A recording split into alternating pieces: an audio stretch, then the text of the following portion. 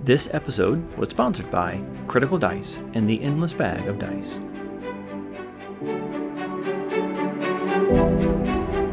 Welcome to the Compendium, a resource designed to help you spend less time learning D&D and more time actually playing.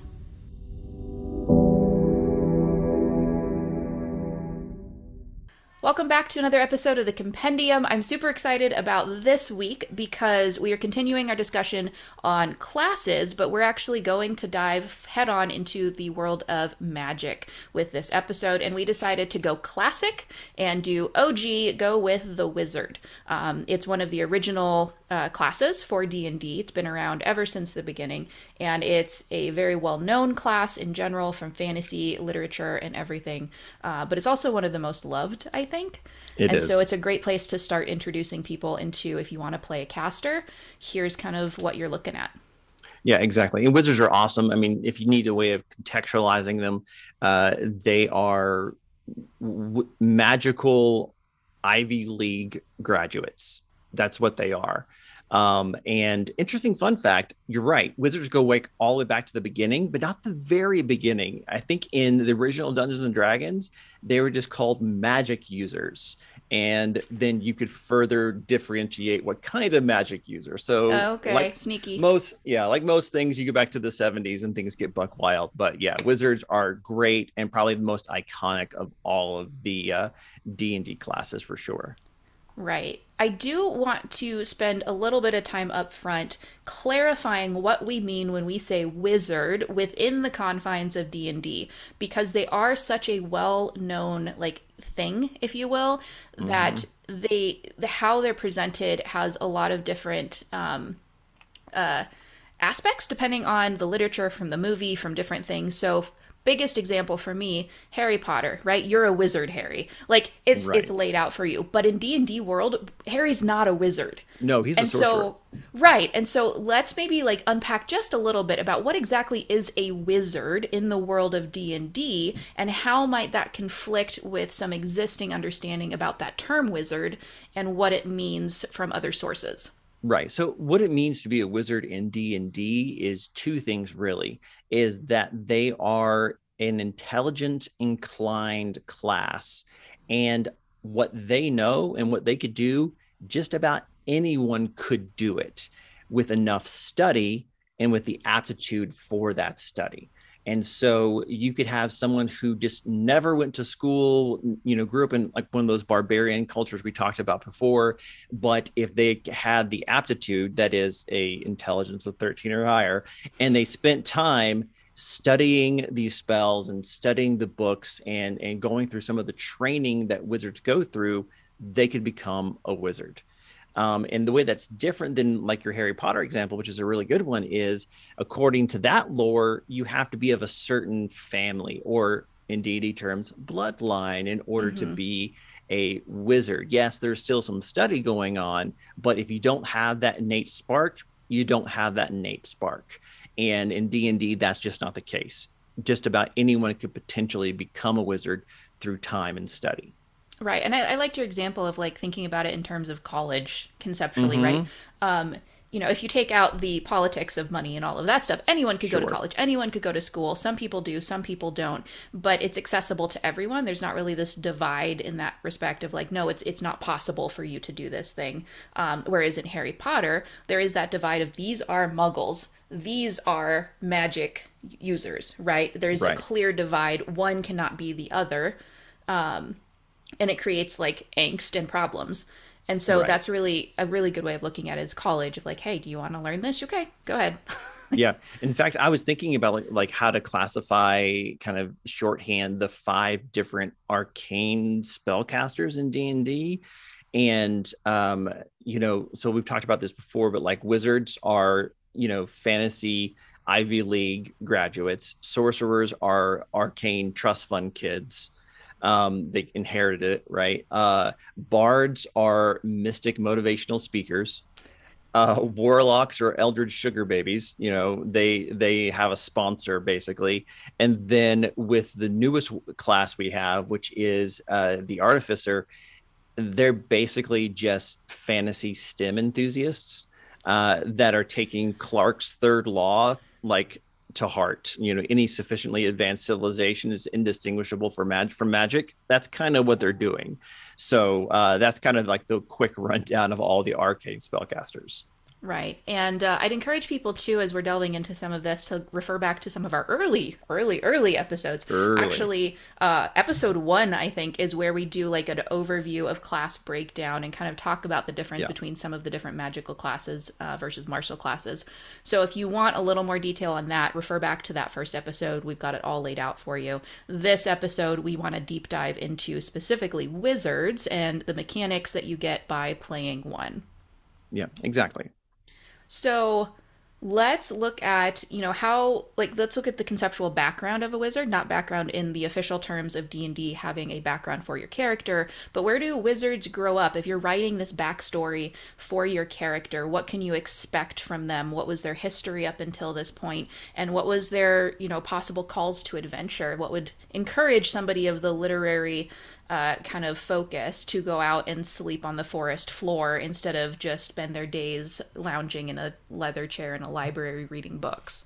Yeah, I mean, I think that the main gear that drives a wizard is the search for arcane knowledge, right? There's only so many known magical secrets in the world, and they are on a quest, a personal quest of somewhat of self-improvement with a magical bend, that they know that there are more things out there to know and to learn and to discover or uncover that may have been lost to the centuries, because wizards essentially they're almost like magical, like hackers, like coders, and they are all about messing with the source code of reality. And if they just learned the right programming language or learned a new kind of script or algorithm, they could do more things. And so they are driven by this lust for knowledge.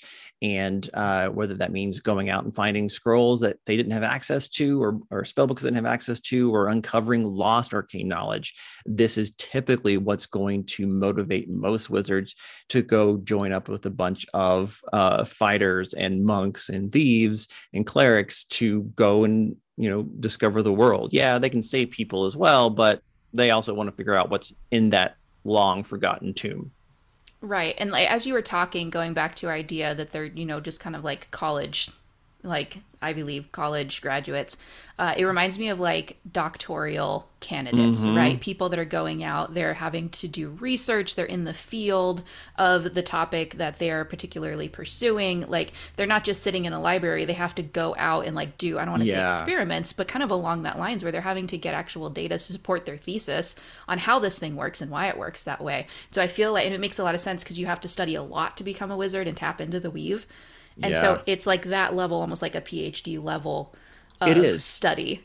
Yeah, and I think both of us have many friends who have pursued higher academics and gotten their PhDs or masters and things. And oftentimes they'll spend a year or a semester abroad. Like if they're in architecture, they're going to go to Europe and they're going to actually go and look at and sketch and touch these famous pieces of architecture in these buildings. Or if they're searching, Greek mythology, they're going to go to Greece. They're going to see the landscape. They're going to go all the places these stories are set in to really get some more of that knowledge. And for wizards, it's much the same. Mm-hmm. Yeah, and usually I think like that could easily be your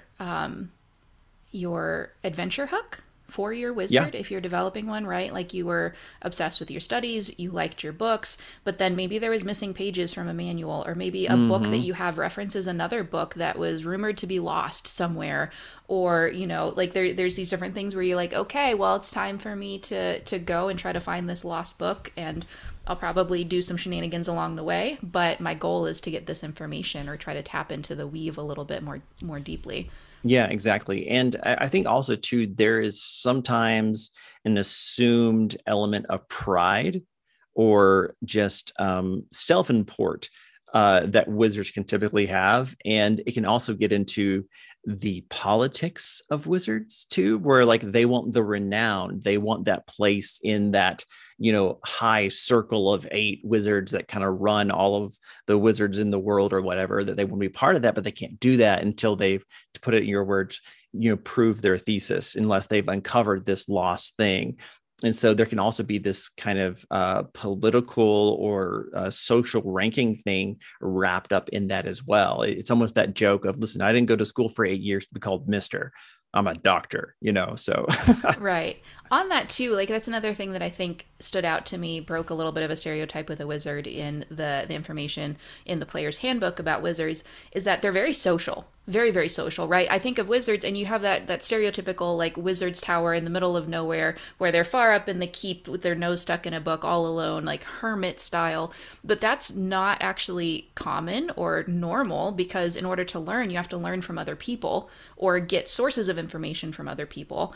And so they're very social, right? That makes sense that they'd want to go out and prove themselves to the masses because that flows into that idea of the pursuit of knowledge.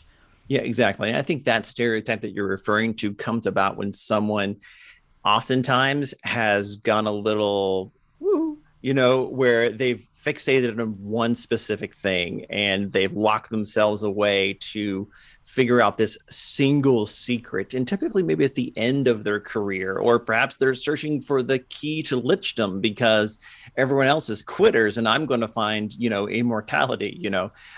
So there's that element too. But I think you're right. On balance, I think most wizards are going to be out and interacting in the world for a variety of common reasons. So let's look at what a level 1 wizard build is going to be. They're significantly different than any of the classes we've talked about up until this point, any of the martial or the half casters. There's a big difference in where you're going to stat your highest numbers and your lowest numbers, what they get. So let's unpack a little bit about what you get with a level 1 wizard and why it's presented that way compared to a lot of the other builds that we've seen up until this point. Yeah, sure. So they have the lowest hit dice of anybody in the game, a D6. In second edition, it was a D4. Oh no. and you didn't start with it max. You just rolled it and added any constitution bonus you might have, and you typically didn't. That was it. Oh yeah. Like that's why you see all the memes about just spraying a strong garden hose against an original wizard and they die. Keep in mind, daggers do a D4 plus dex of damage, right? So they start out with 6 hit points plus a con modifier if they have it, and then a D6 plus con for every extra level. Armor proficiencies, none. Tools, none. Weapons, daggers, darts, slings, quarterstaffs, and light crossbows. So the most basic of weapons, the light crossbow is like the only like bone they get thrown. Yeah, I didn't actually realize they could even use light crossbows because I feel like in my perception of what wizards could do, I'm like, oh, that's not nothing. It's not nothing, but it's close. Yeah. So that's because they are going to rely on their spells, right? Their saving throws are going to be intelligence and wisdom, and then they can choose 2 skills from Arcana, History, Insight, Investigation, Medicine, and Religion. Again, I think all, if not most of these, are intelligence-based skills. And then they can start out with a quarterstaff or a dagger, a component pouch or arcane focus, scholar's pack or explorer's pack, and a spell book. I don't know. I always go explorer's pack, but I feel like that's still applicable in this scenario because if you look up the scholar's pack, I mean, not that pen and paper doesn't help, but that's like 90% of what you get in the scholar's pack, right? You're going to get a backpack, a book of lore, unsurprisingly, they probably already have books, a bottle of ink, a pen, parchment, a tiny bag of sand, and a tiny knife. And like, that's great, yeah. But no. I don't know. Yeah, it's not a lot. It is not a lot.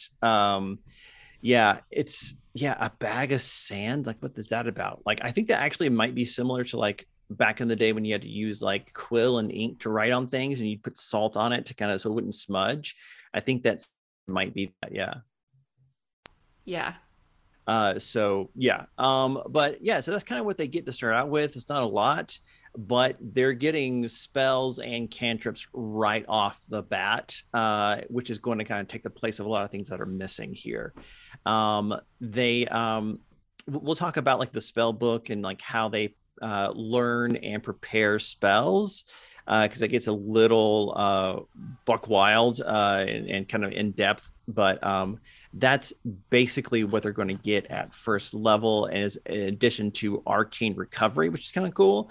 So basically, whenever they take a short rest, they can gain back some missing spell slots, which again shows you how important those spell slots are to this class. And so basically, you take your wizard level, cut it in half, round up for any fractions, and that's how many spell slots that you can get. So Wizards. Everything else is rounded down. Yes. Why are we rounding up? Because specific beats general in 5e, and it says it in the first couple pages of the book. So typically you will always round down unless specifically calls out. This is one of those rare cases, and here's why. Because if it was half your wizard level rounded down and you get this at level 1, how many spell slots do you get back? Big old goose egg. Exactly. But rounded up, you get 1. And at level 2, you get one. You get one. It's still 1. It's still 1. Yeah. So every other level you gain 1 back, and so you could use that if you get like 2 spell slots worth. You could either recover 2 first level spell slots or 1 second level spell slot, just as long as you don't do anything 6th level or higher, even at your highest levels. So those high level slots are gone when you use them. Right. And as like another aside here, we did an entire episode just on magic as well. Mm-hmm. So when we're talking about some of these things, if you're not really sure what we're talking about with spell slots, some of that, go back, reference episode 5. All of the little individual episodes on that are all dedicated towards magic, casting, the different types of things. And so make sure you go back, because we're not going to deep dive into the mechanics here since we've already done that before. Yes, exactly. So that's, other than what we talked about with the spell book and learning spells and things, that's kind of what they get. They get to start off with 6 spells and I think 3 cantrips, and they get 2 spell slots to start off with. So as far as like what you get at first level compared to some of the other things we've looked at, like monks and paladins, I think specifically, you don't get a lot. Like a first level wizard, if you can survive the second level, you're going to be fine. But not everyone does, especially back in the day. So that's it for first level. Wizards are super squishy, and that's one of the reasons why the martial classes, I think, are so buffed, is because they're kind of there to help protect the little caster friends in the party. Mm-hmm.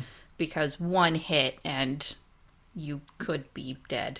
They're super done. Yeah. Like, I mean, to make it like football, like your martial classes are your defensive linemen. And what's funny is that the wizard isn't even the quarterback. They're the kicker. Like they're special teams. Like they have one thing, they got one trick. It's great. It can change the game, but man, don't let them get tackled. They're not ready for that. Right. So yeah, squishy little wizard. Let's spend a little bit of time talking about their spell book. Sure. Because magic is sourced different ways for different classes. For wizards, it's specifically the spell book, and there's a lot of unique things about the spell book, how you have to use it, how it can be used, what it does. And I think clarifying all of that would be a really helpful thing to do, especially for people who've never played a caster. Right. To understand what it means when they have a spell book with them. Like, what is that? Why does it matter? Yeah. Is it just for fun? No, absolutely not.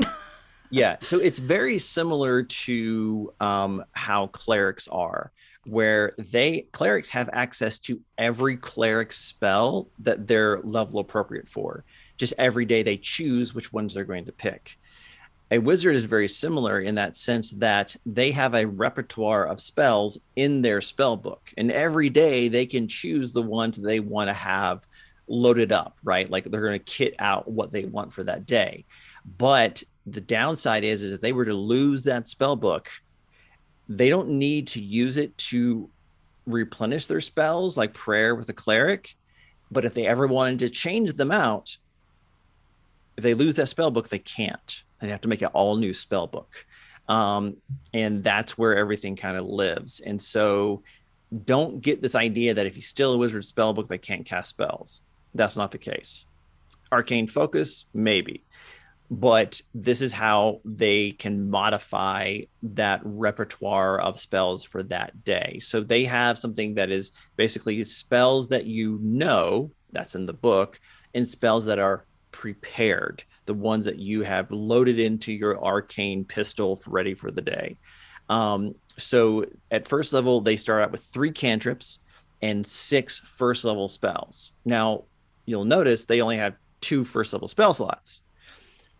That's because they're trying to give you options. And so basically, you can, at the beginning of the day, a wizard can open up their spell book, look at those 6 first level spells they know, and they can prepare a number of spells equal to their intelligence modifier plus their wizard level, minimum 1. So if they have an intelligence of 16, that's a modifier of 3, first level wizard, so they can prepare 4 of those first level spells out of the 6 that they know. But they can only cast 2 of them in a day because they only have 2 slots until they do their arcane recovery at a short rest and get 1 back. So it's a kind of a funnel of options, and you just kind of have to be clever and ready to know what you're talking about, I guess, so. Right. Yeah. I think that harkening back and keeping with the same kind of metaphor line of education, college, school, right? Mm-hmm. It reminded me, and maybe I was the only one that did this, but it reminded me of the binder that I had in college of like for each semester. And then when it was like finals time, I had index cards that were my study cards about what was going to be on that final, and I didn't need to study all of them every single day. I just needed to study the one for the final that was that week, right? And so it's kind of that thing where you're pulling out the knowledge that you've learned throughout that, in this case semester, and then refreshing your knowledge on that area.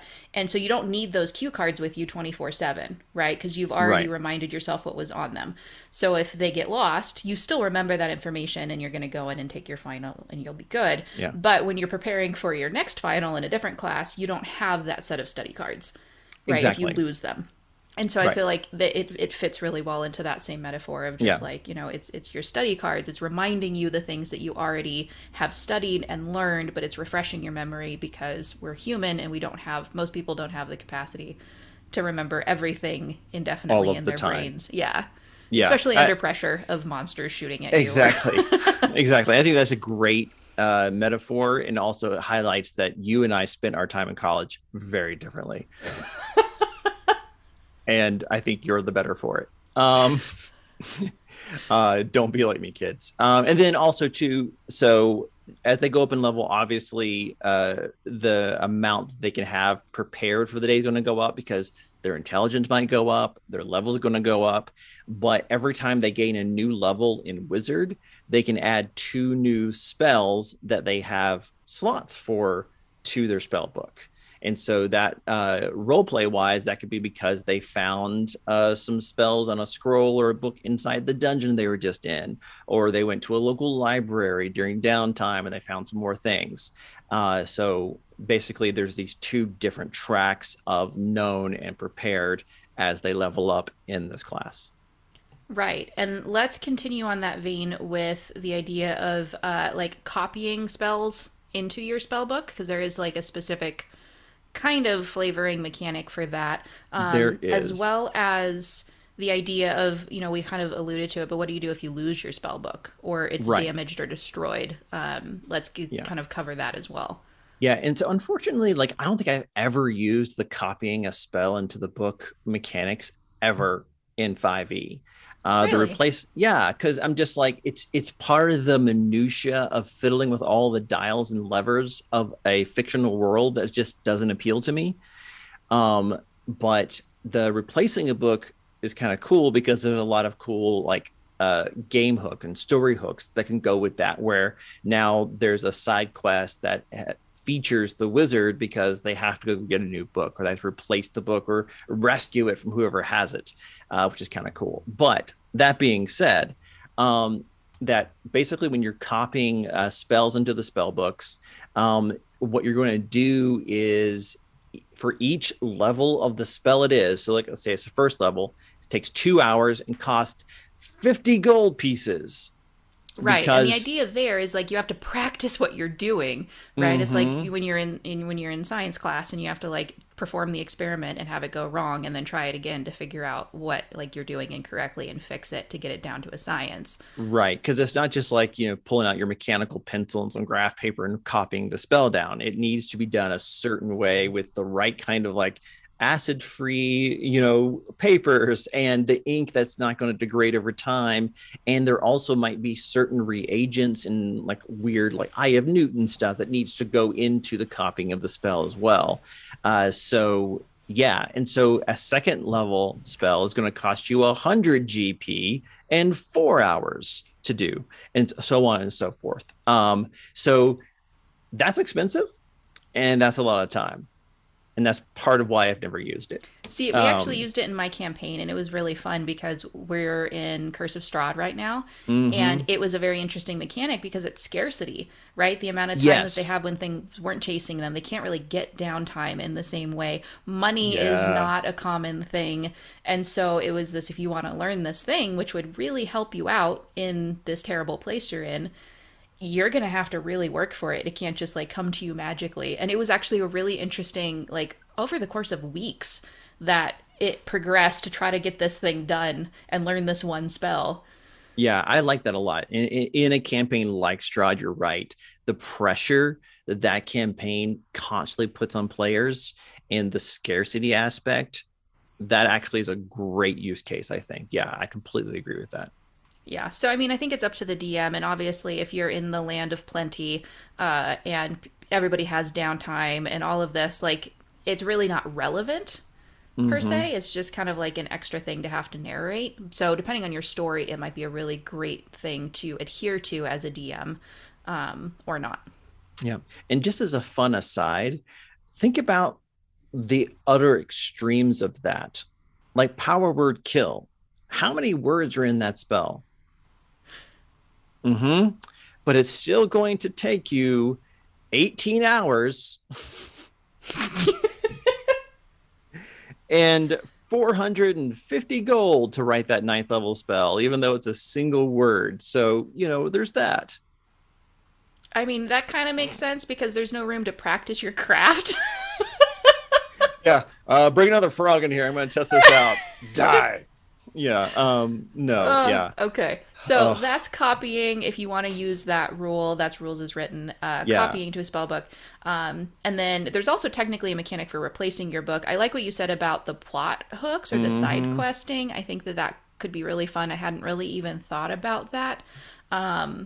But in addition to that, there are some mechanics for replacing your book, how you have to do it, because it's Right. not just a library book, right? It's a little bit more unique than that for obvious reasons. Right. So most commonly is people who want to make a copy or a backup copy of their book. And so in that case, it's only 1 hour and 10 GP per level because it's your own handwriting. And hopefully, unless you really are a doctor, you understand your own writing and your own notation. And so it's a little bit easier to do. But if the book is just gone and you're replacing it from scratch, it's going to be a little more hard, a little more difficult, and you can only copy back into the book the spells you already had prepared in your mind, because the ones you didn't prepare, you lost those note cards. You got to go find new spells to replace those empty pages. So would you have your players in that case basically remove any of those non-prepared spells from their character Mm-hmm. sheet and just be Yes. like, well, that's unfortunate, but now you just don't even know those at all. Yeah. I mean, they would know what they lost, but they would have no innate way to replace it. They'd have to go searching. Yeah, and I think like if you wanted to again have fun with the rules a little bit as a DM, I might be like, you don't know these, but copying them into the book if you find them, I might reduce that penalty of the amount of time it takes or the amount of gold it Yeah. takes because you knew them at one point. And Yeah. so you still have to go out and search and find a book that has that information to remember and write down, Yeah. but it's I not like going to that. be as difficult, right? So you could kind of scale that according to the situation. Yeah, I like it because there's plenty of things that I know, but I don't like no. And I have to go back and look, and I can just skim the text and go, oh, yeah, I remember this now. So, yeah, that makes sense to me. I like that a lot. So now that we understand how your spellbook works, let's do a surface level overview of how casting, spell casting works for wizards. Again, we did a Yeah. deep dive into this in an earlier episode, but let's talk about what it looks like specifically for a wizard in this scenario. Yeah, so it's pretty straightforward. You if you have a slot of the right level or lower, you can use it to cast that spell. Sometimes upcasting has an effect, but basically wizards up until the artificer was added with Eberron, they were the only intelligence-based character in the whole book, and certainly the only intelligence-based full caster. Intelligence is their spellcasting ability score, and their spell save DC is 8 plus proficiency bonus plus intelligence modifier. Attack modifier, very similar, proficiency bonus plus your intelligence modifier. So yeah, pretty straightforward. Um, if there's a material component to the spell, either have that component or be using a arcane focus, as long as the material component doesn't have a gold cost, then you can just replace it with the arcane focus, like a wand or a staff or an orb or a rod or something like that. I know as a level 1 wizard, you get to pick between a components pouch and an arcane focus. Do you have a preference, having kind of like seen Focus. wizards play, about which one's the best? Arcane focus for sure, because it's just a catch-all. It's a panacea. It just does everything. Whereas a components pouch is really funny because it's just a little pouch full of I got junk. a jar of dirt. Yeah, it really is. It's like, okay, I got some fur in here, some sand. There's like a snail shell for some reason. Some rose You either look petals. like a toddler or a serial killer. Yeah, or both. So yeah, it's just kind of messy, and I'm just like, I don't want to do that, and that's why sometimes players get surprised by spell components, because they're so used to, especially early on low level spells, the focus just takes care of it.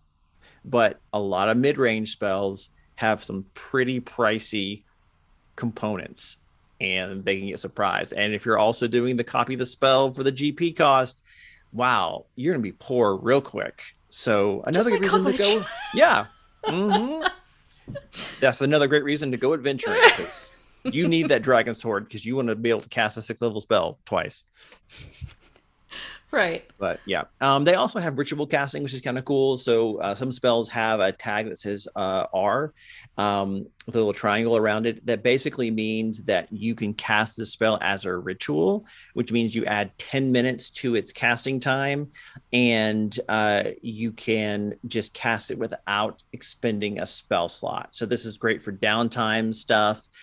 Things like Find Familiar, Identify are really common ones. Yeah, Tiny Hut. Yeah, exactly. So where if you just don't want to burn that spell slot, but this is some good preparatory or auxiliary spells, you can just do that instead. And that's kind of it, I think. Yeah. For the spellcasting. So in a roundabout way, that covers level 1 wizards, right? We talked about their build, and then we broke down their spell book and their spell casting, so you get a little bit of a better idea how those all fit together. Starting at level 2, level 2? Yeah. Wait. Interesting, isn't it? Yeah, so I was like, wait a minute, did I read that? It's level 2. It's not level 3. So starting at level 2, you get your subclass. Is this the only class that does it at level 2? Cleric does it at level 1. What? Okay. I know. Tell me about it. Yet. All right, so level 2, you dive into your arcane tradition, which is your subclass, which is what grants you a lot of stuff. We will cover these in an overview in a little bit, because there's a lot of them. And you also get a couple. You get one other thing.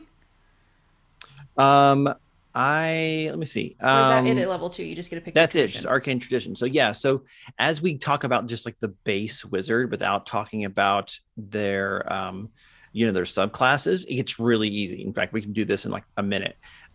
Basically at level 2, you get your arcane tradition, which gives you a bunch of cool things. You have ability scores improvements at 4th, 8th, 12th, 16th, and 19th, which is pretty standard. And then at level 18, you get your kind of capstone, not capstone ability, but one of them, where you can basically choose a 1st level wizard spell and a 2nd level wizard spell that's in your spell book, and you could always cast them at their lowest level without expending a spell slot. And that's it. So you turn them into So cantrips. basically, yeah. So you just know magic missile all the time and cast them whenever you want. Ooh, that's Um, nice. it is. And then at level 20, you get the real capstone feature, which is signature spell, where you can learn 2 powerful spells and cast them with little effort. So you can use 2 third level wizard spells and make them your signature. They're always prepared, and that doesn't count against other things you have to have prepared. And you can cast them once at 3rd level a day without expending a spell slot. And that recharges at a short or a long rest. So that means That's you could one just, minute. yeah. You were there. Yeah, I was going to further clarify, but I don't need to. So I'm going to say that I win. I choose to win, yes. But yeah, I mean, so you could just At like 20th cast level, you can. fireball just because. Yeah, I'm not there yet. Sorry. But yeah, and you still cast them with a spell slot later. But you once or twice, you can still just do it because you feel like it. So I know that we've ranked some of the classes in the past about their level 20 kind of capstone ability. How do you feel that wizards rank as far as some of, the different types of options that other classes get? Pretty good actually, because the fact that they get a pretty good one where like we said, a 1st and 2nd level spell just become cantrips for you at 18, and then at 20 you get a kind of beefier version of that. I kind of like that tiered kind of related abilities like 18th and 19th. That's really awesome. So yeah, I'm pretty happy with those actually. It seems really It makes consistent with the class. Yeah, it makes a lot of sense too within the class because some of these we talked about, we're just like, I don't know, because you're awesome, this happens. Yeah. But with this one, it's Mm-hmm. like, well, you've cast these so many times by the time you're at level 18 or level 20 that It's it's no wonder trivial. that you can do them so quickly, so easily, so fluidly, is because repetition and practice, which is kind of Mm-hmm. like the name of the game when it comes to wizards in the first place. Yeah, exactly. So, but yeah, so that's the base wizard. It's pretty. It seems simple, but when you realize you have to pick new spells like every level, then that's where That's where leveling your up time goes. goes. Yeah, because I've had people who have typically always played spellcasters, and they're for the first time playing a more martial class, and they're like, ah, leveling up was so easy. This was great. I had to pick out spells and pre-prepare and da da da. I was like, oh yeah, it actually is pretty easy. So would you recommend if there's a DM that's using the optional rule of feats at those ability score improvement levels, because there's quite a few of them, do you recommend people take the ability score improvement for wizards, or do you recommend that they potentially look at taking Mm. feats? It really just depends on what you want to do. There's a couple of cool feats out there for that. I'm thinking of Warcaster in particular, which would be really good. And there's always things like Luck, which is great for everybody. There's Tough, which gives you more hit points. And there's also some cool ones in here that'll let you like Eldritch Adept, which lets you kind of and others that let you borrow magical spell casting features or spell lists from other classes if you want to help Mm. diversify further.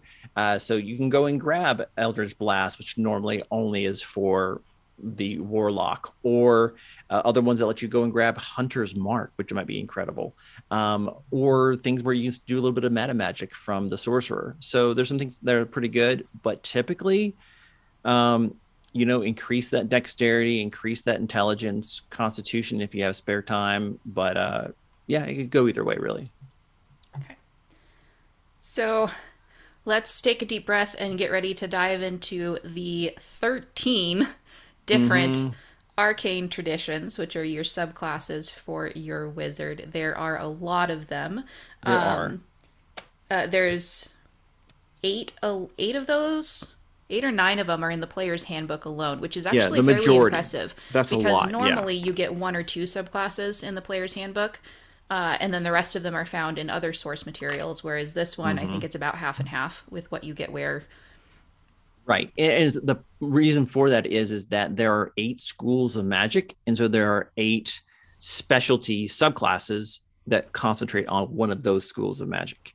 And then when they started making, that supplementary material like Xanathars and others, there are already so many subclasses for wizard, they would minimize or ignore wizards altogether. And only here in the kind of mid to late stage 5e, they started peppering in like one or two in there, including some from the Sword Coast Adventurers Guide, our favorite. But what I want to do, Casey, is I want to give just a really big overview of the schools of magic subclasses, like School of Abjuration, Conjuration, Divination.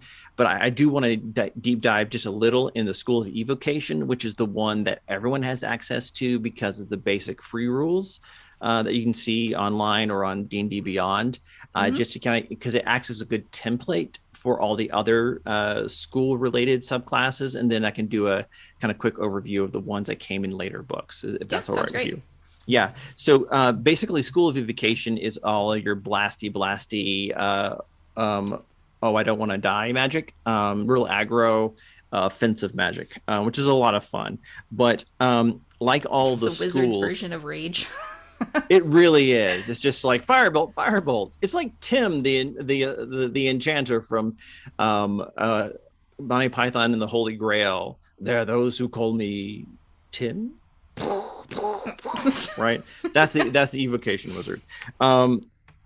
So basically all of the guys from the schools here, they get this thing at level 2 that lets them reduce by half all the gold and time it costs to copy a spell of their school into their spell book, which for a lot of people who aren't, they're not using that rule, it feels like a little bit of a waste, but there's other cool things. But that might really help your player in Ravenloft. It would have, yeah.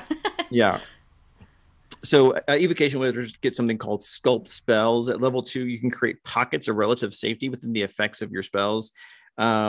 So basically what you can do if you have something that is an area of an effect spell, like Fireball, for example, that you can choose a number of people equal to 1 plus the spell's level. So Fireball is level 3, so that's 4 people. And those creatures will automatically save on their saving throws against that spell. And they would take no damage if they would normally take half damage on a success. So you could drop a Fireball into a group of friends and foes and choose, for the most part, all of your friends to just take no damage.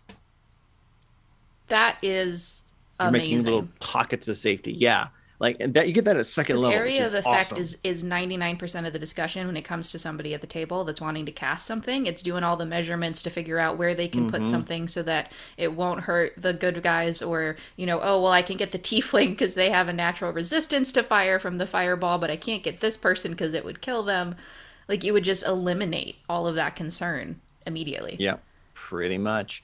And then at 6th level, they get potent cantrip. So the damaging cantrips that you do affect even creatures that would normally be resistant to it. So when a creature succeeds on a saving throw against your cantrip, the creature still takes half of the cantrip's damage, even if it wouldn't normally do that, but doesn't suffer any of the additional effects. So there's a couple of, most cantrips, if they have a save, like Toll of the Dead, for instance, it's all or nothing. If you make the save, nothing happens. If you don't make the save, you take the damage. With this, you take half even from a cantrip if you succeed, but no other effect, which is kind of cool. So they can't miss. They can only be less effective, which is kind of cool. And then at 10th level, they get empowered evocation. So they can add their intelligence modifier to 1 damage roll of any wizard evocation spell. Oh. Which is not very common. So that's kind of nice. And then at 14th level, which is this subclass's capstone, which is really a lot of fun. At 14th level, they get over channel, where it's like they're going to overclock their hard drive for a second. So a wizard spell of 1st through 5th that deals damage, you can choose to do maximum damage with that spell. Don't even roll. It's just the max. Is that like a once per long rest kind of thing? So first time you do it, there's no adverse effect. If you use this feature again before you finish a long rest, you take 2d12 necrotic damage. What? For 2d12? For each level of the spell. Oh. So you can, but that's dangerous. But that's remember, you're a wizard. You have a d6 of hit die. Yeah, really shouldn't do that. Immediately after you cast it. So And each time you use this feature before finishing a long rest, the necrotic damage per spell level increases by 1d12, and it ignores resistances and immunities. You just dead. Like, were they specifically making it so that you just can't? They want to give the illusion of hope that you could do this again, Yeah, or but you just want to like be the martyr. maybe, or they just have like a thing worked out with the cleric that, listen, I'm gonna say, Jabberwocky, and that means I'm gonna do something really dumb, but it's also gonna be awesome, and I need you to resurrect me like right away, okay? So yeah, I'm gonna over channel, meteor swarm now, and good luck. So yeah, so it's pretty cool. But Wow. yeah, so that's pretty typical of the school of subclasses. So abjuration is things that block, banish, and protect. They can do things like give themselves like a little like buffer called arcane ward. They can protect other people with that ward. And at 14th level, they have advantage on saving throws against all spells. So they're Oh, super, yeah. nice. So they're super protectors. Conjuration is things that like produce things out of thin air, summoning spells, conjure spells, things like that. They At level 2, they have minor conjuration, where they can make a inanimate object in your hand or on the ground, that can be no longer than 3 feet on a single side and can't weigh more than 10 pounds. And it's non-magical and something you've seen before. And it lasts for an hour. So if you wanted, someone could argue if you wanted to make a key to get out of a jail cell If or you've seen something it like on that. somebody's Yeah, keychain.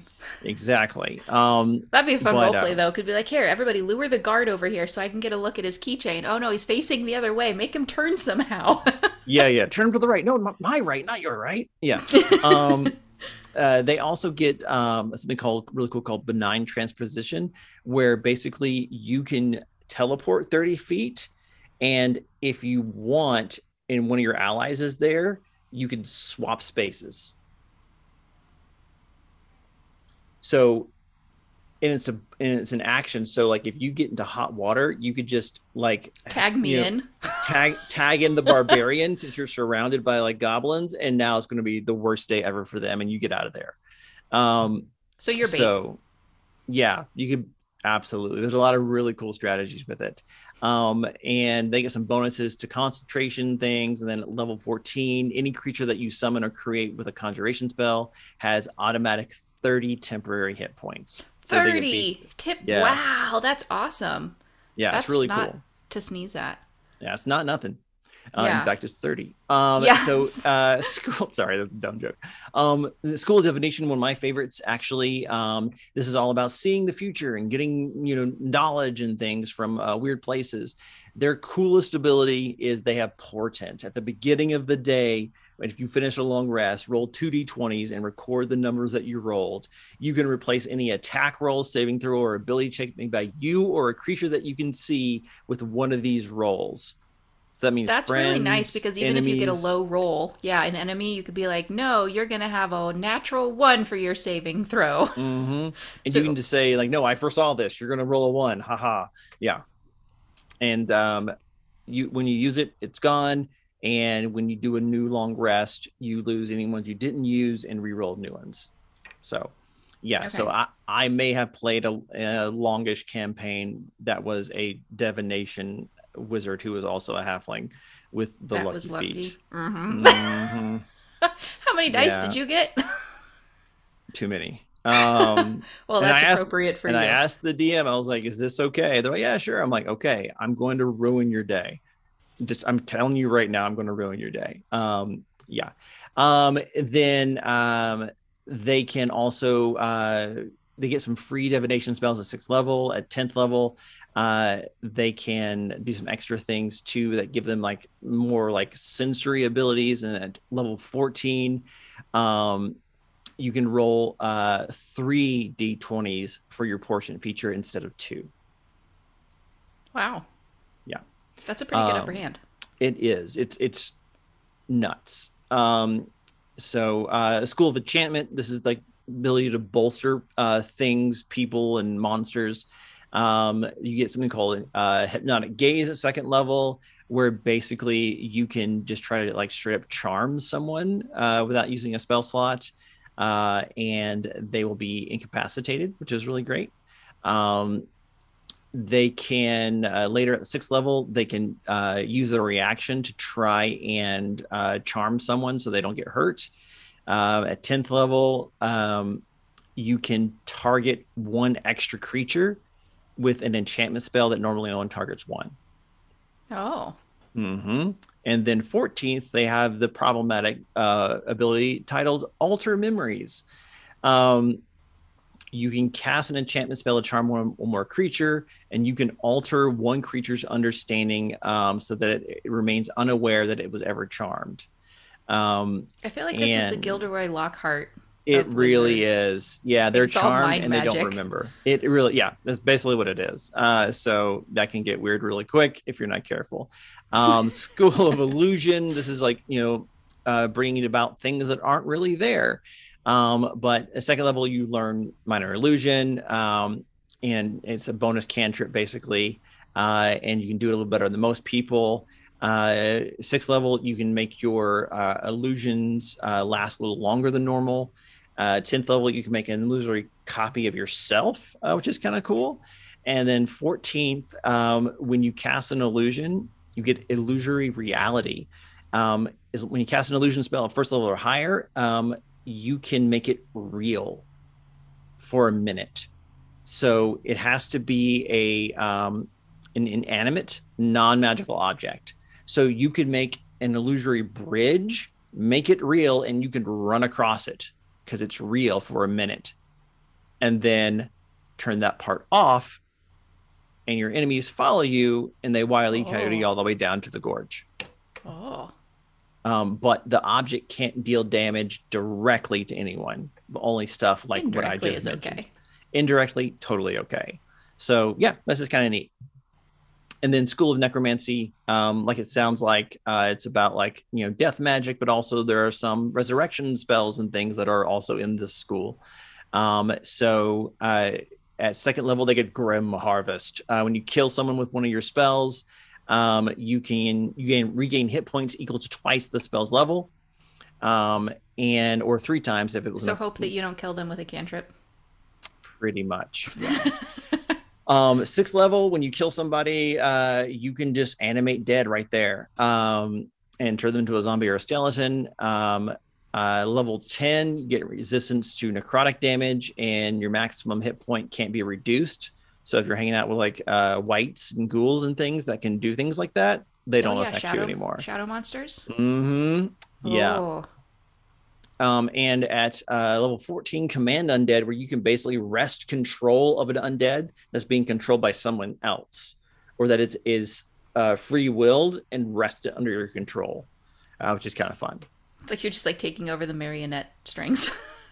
Pretty much. And then School of Transmutation, changing one thing into another kind of thing. They get this something at level 2 called Minor Alchemy, where they can change one thing into another thing. It takes a lot of time. It's really limited, but it's kind of cool. The real cool thing with transmuters, though, is at level 6, they get the Transmuter Stone, the Philosopher's Stone, if you will, where basically as long as you have it on your person, or if you get to someone else, it can have one of multiple extra features that you can choose every day. It can give you like dark vision. It can increase your speed by 10 feet. Give you proficiency in Constitution saving throws, resistance to some energies, things like that, which is like really neat. Prepared spells where you have to specifically go through and pick from the list what the stone's going to do for that day. Yes, exactly. You at 10th level, you learn Polymorph just because, and you can cast it once without using a spell slot, but only on yourself, with some other restrictions. And then at level 14, the Master Transmuter, where you can basically use all the energy stored in that transmuter stone, and when you do, you can either do a bunch of different kinds of things in the same kind of way, where you can remove all curses, diseases, and poisons affecting a creature, or cast Raise Dead spell on one creature, or change the age of another creature and make them younger. Not older. Which is no. Hmm. but it doesn't affect the creature's lifespan. It just makes them look younger. Hmm. So So that's you're just like a fantasy plastic surgeon. yes, exactly. And that's the school of transmutation. Um, And then, now, yeah, so transmutation is actually the last of the PHB yes. uh, arcane traditions, but there Mhm. are a couple more in several other source books as well. Yeah, exactly. So there's only five others. I'll kind of go backwards. So there's war magic, which is kind of cool, where you're meant to be, in the battlefield and not so much research. They basically get a thing where they can add a bonus to their AC or saving throws as a reaction. You also get something called tactical wit, where you can add your intelligence modifier to your initiative roll, which is kind of cool Oh, in interesting. addition to the dexterity you already get to do. Okay. Yeah. And then also something called power surge, where you can kind of store energy whenever you use dispel magic or counter spell. You kind of gain an extra surge, and then you can use that surge to do extra damage when you cast a spell later. Hmm. Um, then 10th level, while you're concentrating on a spell, you get a +2 to your AC and saving throws. Oh, that's nice. It is very nice.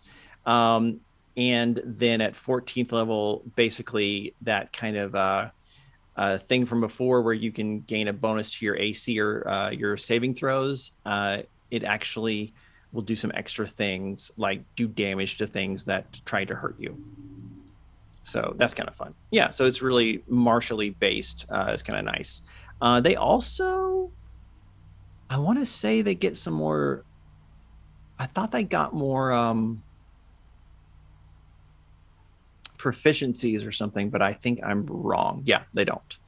Um, They just seem then, like they should because of like putting them more aside with that like martial mhm, class in so many ways. yeah, I think so. Yeah. Then there's blade singing, which originally showed up in Sword Quest Adventures Guide, I'm pretty sure, but was worked for Tasha's. It used to be restricted only to elves, but they took that away. Oh, interesting. Um, yeah, because I've heard that comment a couple of times. Like, no, it hasn't been elven restricted for a while, actually. But basically, they're kind of like the war magic, except they're all about, well, the blade song. So when they have a melee weapon, which they get more proficiencies with, they can kind of, as a bonus action, start this like capoeira thing that they're doing and moving the blade around, which gives them the ability to have an AC boosted by their intelligence modifier, +10 to their walking speed, advantage on acrobatics checks, and a bonus to Constitution saving throws when All at the maintaining. same time? Yes, Wow. they gain a bonus to their Constitution concentration spell checks equal to their intelligence modifier, but you can only use it a number of times equal to your proficiency bonus. Okay. So it lets you be a bit of a more of a martial kind of wizard, which is kind of neat. At 6th level, they can actually attack twice instead of just once, and you could choose to do a cantrip in place of one of those attacks. So that's kind of rad, especially if you have like something like Elder's Blast that has multiple rays, and you can Mm-hmm. also can attack with your sword or staff or whatever. Um, and later on, they can absorb some damage with using spell slots. And at 14th level, you can add your intelligence modifier to the damage of your melee weapon while your blade song is active. So It if reminds you me a were, little bit of the Robert Downey Jr. Sherlock Holmes, mm-hmm, where very it's like much, using logic to calculate precisely the angle at which you are hitting with your weapon to deal the most damage in that scenario, right? So it's using that intelligence, but it's helping you hit harder essentially. yeah, exactly. The next two come from the Critical Role book, which I know some people use, some people don't use, but I'll go over them briefly. There's chronergy magic, time magic, and graviturgy, which is gravity magic. Um, but the time magic at 2nd level, basically as a reaction, you can force a creature to re-roll a d20 roll, like abilities, attacks, saves, that kind of thing, and then choose which one they do. They can also add their intelligence modifier to their initiative rolls. They can do some things where they can try to like hold people in like stasis, which is kind of neat.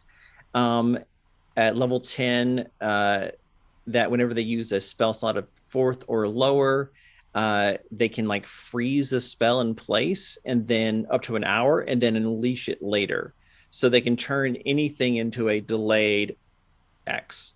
So instead of delayed blast fireball, they can do a delayed blast, I don't even know, like scorching ray or something, which is kind of neat. So they can have it like ready to go and still go for it. In fact, do they do it as a bonus action?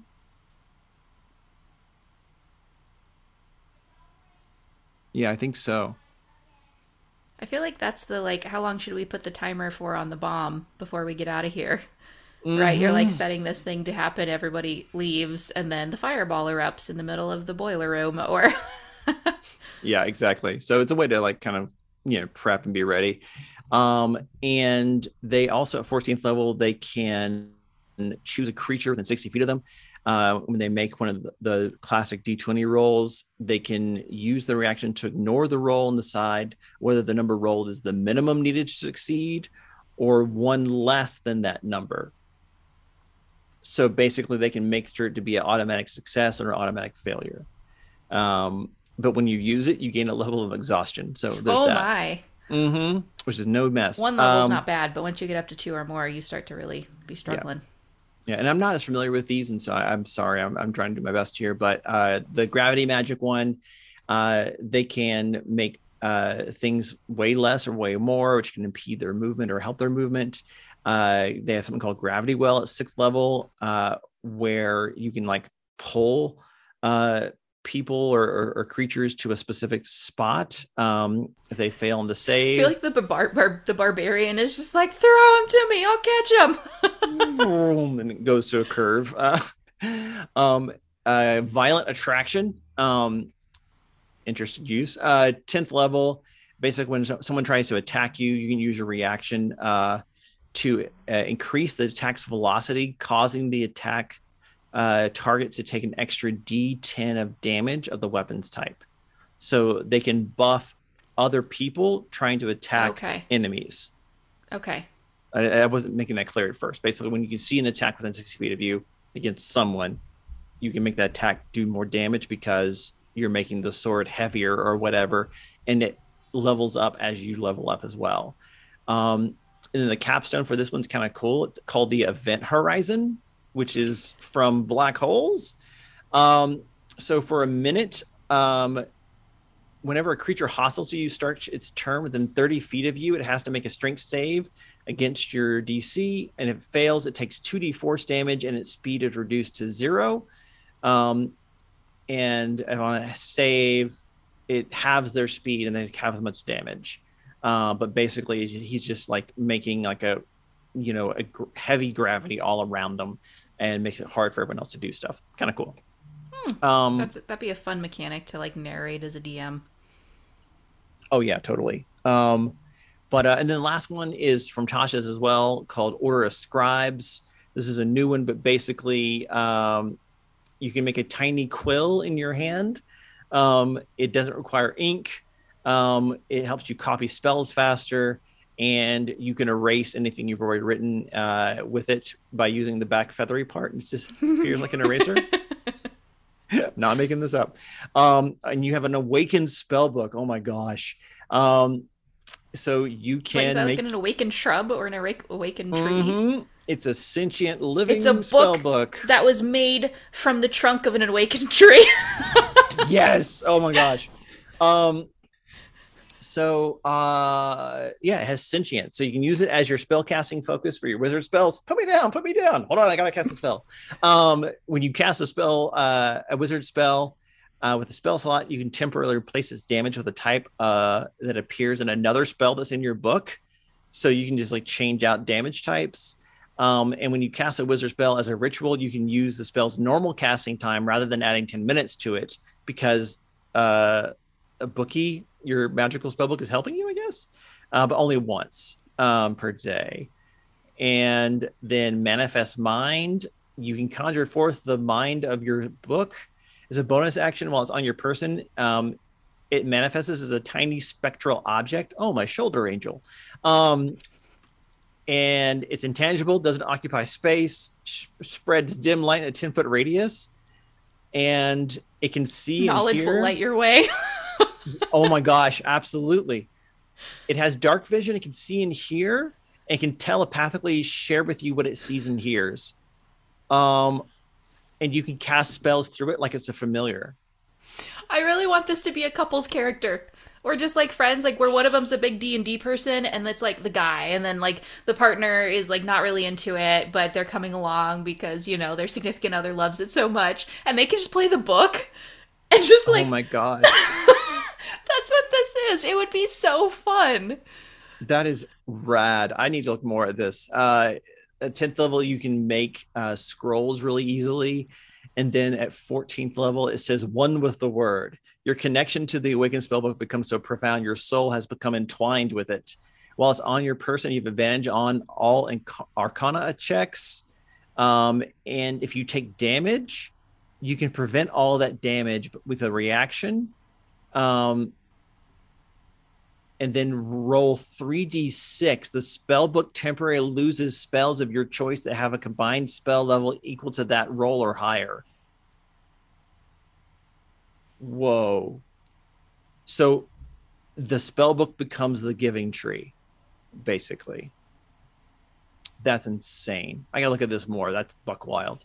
That I feel like so I want a mechanic in there where like if you take damage above a certain amount though, like your spell book takes damage, especially if your souls are entwined, like it loses pages or it starts to rip or the binding becomes frail. Well, yeah, kind of. That's what it does. Basically, until you finish 1d6 long rests, you're incapable of casting the lost spells, even if you find them on a scroll or in another spell book. Your book is just angry at you, and so it makes them seem like gibberish.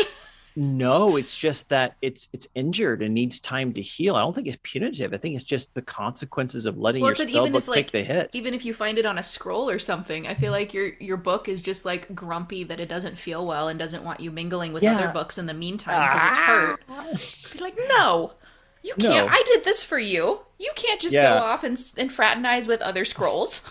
I like that too, but the way I read it is like it's more because your souls are entwined. The book doesn't know, so you don't know. Because you're entwined, right? So it's a shared memories some total in a weird thing. Way. Yeah, I kind of like that. That's a wild class. I had not looked at that one before today. I need to look at that some more. But there's all the subclasses for your wizards. Ba-dum-bum. Yeah, there's a lot of them to choose from. You said that two of probably the first choices for your subclasses are going to be evocation, as well as you said divination, right? Was your favorite? Yeah, they're a lot of fun. Yeah. I think both of us are wanting to play Order of the Scribe Wizards now after knowing a little bit of this. What advice or thoughts do you have for people who have maybe never played a wizard, maybe are just like strictly martial characters that are a little intimidated by the spell sheets and all of that stuff that are wanting to dabble in wizards, or people that are new to D&D in general that are kind of figuring out what this class is all about? What are some of maybe the pitfalls that you see often or confusion? Or things that you might be able to share words of wisdom about? Yeah, my recommendation typically is that wizard and a lot of the spellcasting classes as well aren't necessarily great for beginning players, but it doesn't mean you shouldn't do it just because there's a lot of options. There's a lot of mechanics that all of a sudden come into play. But if you have someone like your DM or another player who's used to these mechanics to come alongside you and help you, awesome, go for it. Don't just because it's the deep end of the swimming pool doesn't mean you don't know how to swim. It's going to be okay. But just spend a little bit more time on level ups, really thinking about what you want to do, and also really just know what your spells do. Understand how they work. You don't have to know everything. Just know what those 6 spells do for sure. and become the master of them. So basically treat your wizard spell character sheet the same way that your wizard character would their spell book, and memorize it, know it, make it inherent and intrinsic to your knowledge, and it'll go a lot better. But it can just be difficult because there's just a lot to know early on, but it's not impossible. Right. I think too, kind of playing off of that suggestion, actually making like study cards, the 3x5 cards with what your spells are, what they do, or they do sell like pre-made ones that are specific for wizards that you could get that are just the wizard spells. Having those, I think, would be really helpful, because then you're not going to feel overwhelmed as you're trying to flip through all of the pages in the PHB, trying to find that spell to understand what the range is on it and the casting time and all of these little details. It's right forefront in front of you, and you could also just hand it to the DM at that point really easily and say, hey, this is what it does, if you're not quite sure what that means. And so setting yourself up for success with knowing this is a complicated class, but giving yourself the tools that you need before you even start to make sure you're successful at the table when you're ready to play. Absolutely.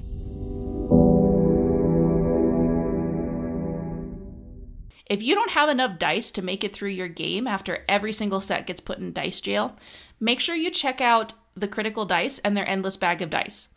You can get a new set of dice delivered to your doorstep every single month for as low as $7 a month. Compendium listeners can actually also get a special offer by using the code Compendium, COMPENDM, for 50% off of your first month of dice. Just go to thecriticaldice.com and use that code at checkout. We hope you guys enjoyed listening to our conversation this week. If you haven't done so already, it would really help us out if you would take a moment to subscribe to the podcast and leave us a review. The Compendium is also on Patreon. So if you like listening, that is a great way to help contribute to the content that we create. New episodes are available every Tuesday and Friday, or Monday and Thursday if you're a patron. And you can always keep up with us between episodes by following us on social media. Just look up the Compendium, that's COMPENDM, on Instagram, Facebook, or Twitter. Jason also shares a bunch of great content and plot hooks on his page, The Critical Dice, so make sure that you check him out and follow him as well. Thanks so much for tuning in, and we will see you guys next time.